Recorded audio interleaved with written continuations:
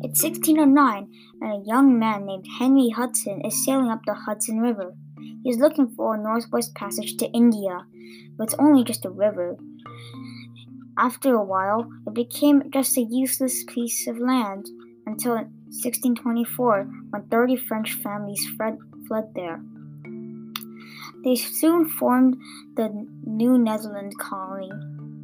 The capital of the New Netherland colony was New Amsterdam.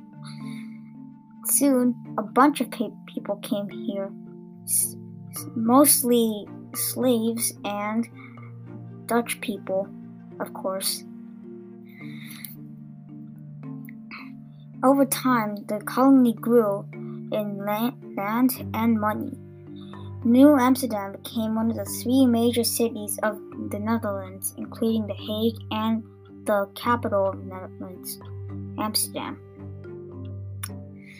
Soon, many other countries started eyeing up the colony. That's because of its valuable resources and valuable river that could be used as a valuable port. They often fought with the British. I did that a bit, just ignore it. And also the Swedish. They also colonized, if you didn't know, which is kind of weird. Soon, the Netherlands was under attack by the English and the Swedish. And soon, they defeated the Swedish. Just ignore that because I already made it this far.